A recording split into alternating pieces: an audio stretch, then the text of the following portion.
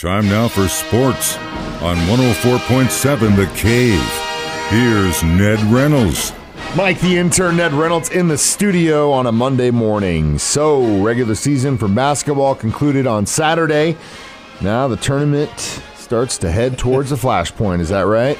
That is exactly right, and that's what's happening. And it is a very big week coming up because this is when almost all, not literally all, but almost all the Division I teams take the courts for their conference championships, and this is where the field will be decided for the NCAA. Selection Sunday is next Sunday on March the 12th, day after we turn the clocks ahead, and we'll find out where everybody's going to end up.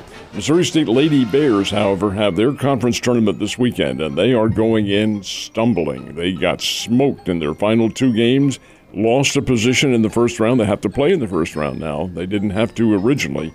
And now they'll be playing on Thursday against Bradley in their first round. This means winning 4 games in 4 days, and that is very tough. Really to do. is. Now, the Drury Lady Panthers won their conference championship, beat Lewis University yesterday, finished at 30-1, and they're headed to the Midwest Regional in Ashland, Ohio. And who do they play in their first round? You guessed it, Lewis University again, second time within a week. These teams, this will be their 4th meeting of the year with Lewis, so hey, anything can happen after you've played a team that long. Big 12 Conference Tournament in Kansas City at the T-Mobile Center. Yeah, it's now the T-Mobile Center. What used to be the Sprint, now it's T-Mobile. It's whatever it is. It's big, and it's a great place for basketball. You can't miss it. That is where Big 12 opens up on Wednesday night. Kansas will be the top seed, and they'll play Thursday afternoon. The SEC tournament is in Nashville at the Bridgestone Arena. That's where they have all their basketball and hockey, and that all goes on. The Nashville Predators play there. Anyway, it's a huge arena. Mizzou won't play until Friday. The tournament opens up on Wednesday, but Mizzou is the 4th seed, and they won't play until Friday. Arkansas will play on Thursday, so this is a big deal, all culminating with the championship on Sunday. And here in town, well, we'll talk a little bit more about that, but in regards to college basketball, this is the big week, and then selections come up on Sunday. A lot of fun. Also, K-State Wildcats, they don't play till Thursday. Yeah, they have a first-round bye. Big congratulations to the Tigers. I believe this is the highest they've ever been ranked going into the SEC tournament. Is that right? They are, yeah. In the SEC, it is. Yeah. They have a good team. Yeah, they do, man. They're a funny team because they had to struggle to beat a really poor Ole Miss team the other day. But by the same token, though, Missouri can score. They play tough defense, and when their game is on, they're tough to beat. Yeah, man, that's awesome, though. And they've got some tough teams to beat in the SEC. Yes. Arguably one of the best in Alabama. All right, let's switch gears. High school had the championships over the weekend. Who got it? Well, we have the playoffs in 4, 5, and 6, which is the march to the state championships. 1, 2, and 3 occur this weekend, and it starts on Thursday at the Great Southern Bank Arena along with Hammond Student Center. That's where they'll split the games. It all starts on Thursday as far as local teams are concerned.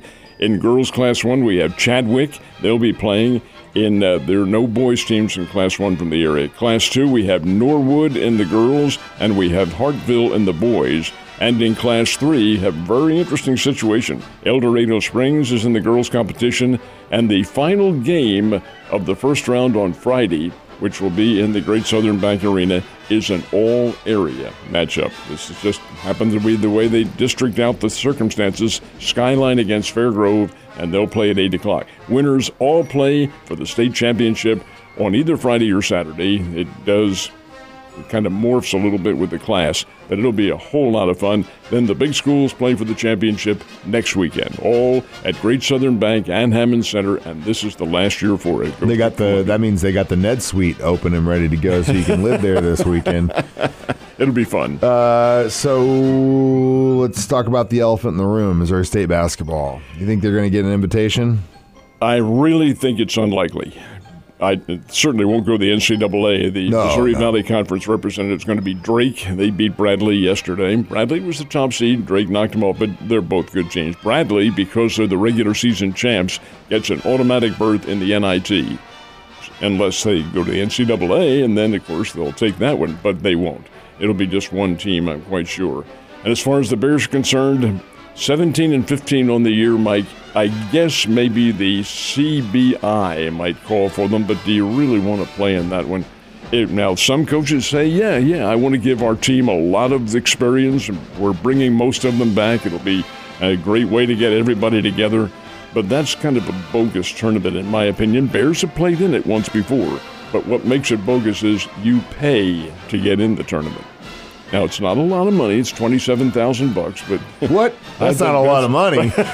Ned, can you float me a loan? Well, it covers maybe. It's relative. A couple days at the bar, but yeah, for you, maybe. But you're right though, because that experience is invaluable, and down the road, if you get these guys that they'll say they figure it out next season and they actually do get into the tournament, they're going to be completely green and they're not going to know how to handle it if you can give them this tournament. I will give you a case in point. The Bears did play in this thing under Cuonzo Martin's second year, and they won the thing. Of course, all the games were here, like all 5 of them. Here, right here in Springfield, at the Great Southern Bank Arena. That's pretty much of a home court advantage. Anyway, the Bears won that tournament, and the next year, they won the Missouri Valley Conference regular season tournament. So that's, I beg your regular season championship, I should say. And that is a big deal. It can help. By the same token, though, is there any interest? Do the fans turn out to see it? And no, they do not. But we'll see. No invitations have been extended yet, and they won't be until probably this time next week. So we had some spring training happening over the weekend, did we not? We did indeed, and the Mets defeated the Cardinals, outslugged them 7-1 yesterday. Now, after yesterday's games, the Cardinals players who are involved in the World Baseball Classic are gone. They're off to their training grounds now. Royals beat the San Francisco Giants 5-1. Same thing with them, although there aren't very many Royals players on the World Baseball Classic team. Some, but not all. So spring training games will continue. Great chance for some of the younger players now to put their best foot forward. Missouri State goes down to Jonesboro, Arkansas, takes a doubleheader from Arkansas State on Saturday, a doubleheader, Mike, in which they hit 5 home runs. And then yesterday to lose to Arkansas State 8-7, but they had another home run in that one. 6 home runs for the weekend. This team can hit the devil out of the baseball. Now their pitching still needs some work, but the Bears at 7-4 on the year, they're a pretty good team, and they're worth, in my opinion, worth watching. Drury went up to St. Louis and played Maryville over the weekend and dropped all 4 games to the Maryville Ball Club. Drury's better than that. They'll rebound. So we had plenty of baseball going on, and this coming weekend is when the World Baseball Classic starts. And the United States team will play Great Britain in the first round, but prior to that, they'll have a couple of exhibition games, one against the San Francisco Giants and another against the Los Angeles Angels. That'll be interesting because Big Mike Trout is the captain of the USA World Baseball Classic team, and his team is the Angels. So he's playing against his buddies. This will be interesting. It's a lot of fun. I listened to Ned Talk yesterday, and you guys were talking about some of the way the schedule is breaking out and facing certain teams, and I thought that was an interesting conversation. And when you look at it from the perspective of when a team finally gets to play a team that doesn't normally play them, and how, like, for example, or at least someone's example yesterday was the Cardinals-Yankees at Busch, and how that was a very well-attended game. And will be again this year because the Yankees are playing in St. Louis again. This is what we're talking about, folks, is a balanced schedule. That's what it's called. And that's every team plays everybody else. In other words, the Cardinals will play all 29 other teams in Major League Baseball. It's really interesting, and it's kind of punitive to the Cardinals in a way. And I'll tell you why. The Cardinals gained the playoffs last year for a while until Phillies knocked them out, but they did it because they played in one of the weakest divisions in baseball. They had the Pirates. Bring on the Pirates. Cardinals own that team. And the Cubs and the Reds, none of them were really very good. Brewers were. Now this year, it's altogether changed because within that division, Cardinals are still there, but they're playing 6 games less. 6 less.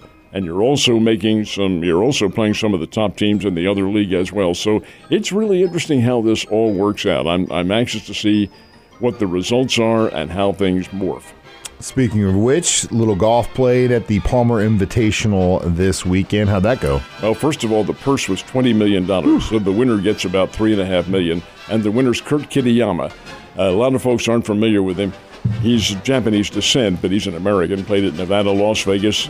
Really good player. Been around for a number of years and never had the big win until yesterday. He broke a 5-way tie on the 17th hole with a birdie and held on to win it by 1 stroke over Rory McIlroy and some of the big-timers in golf. Not the Kitayamas, not. Anyway, that's the big win, Kurt Kitayama, and a huge win for him in his career.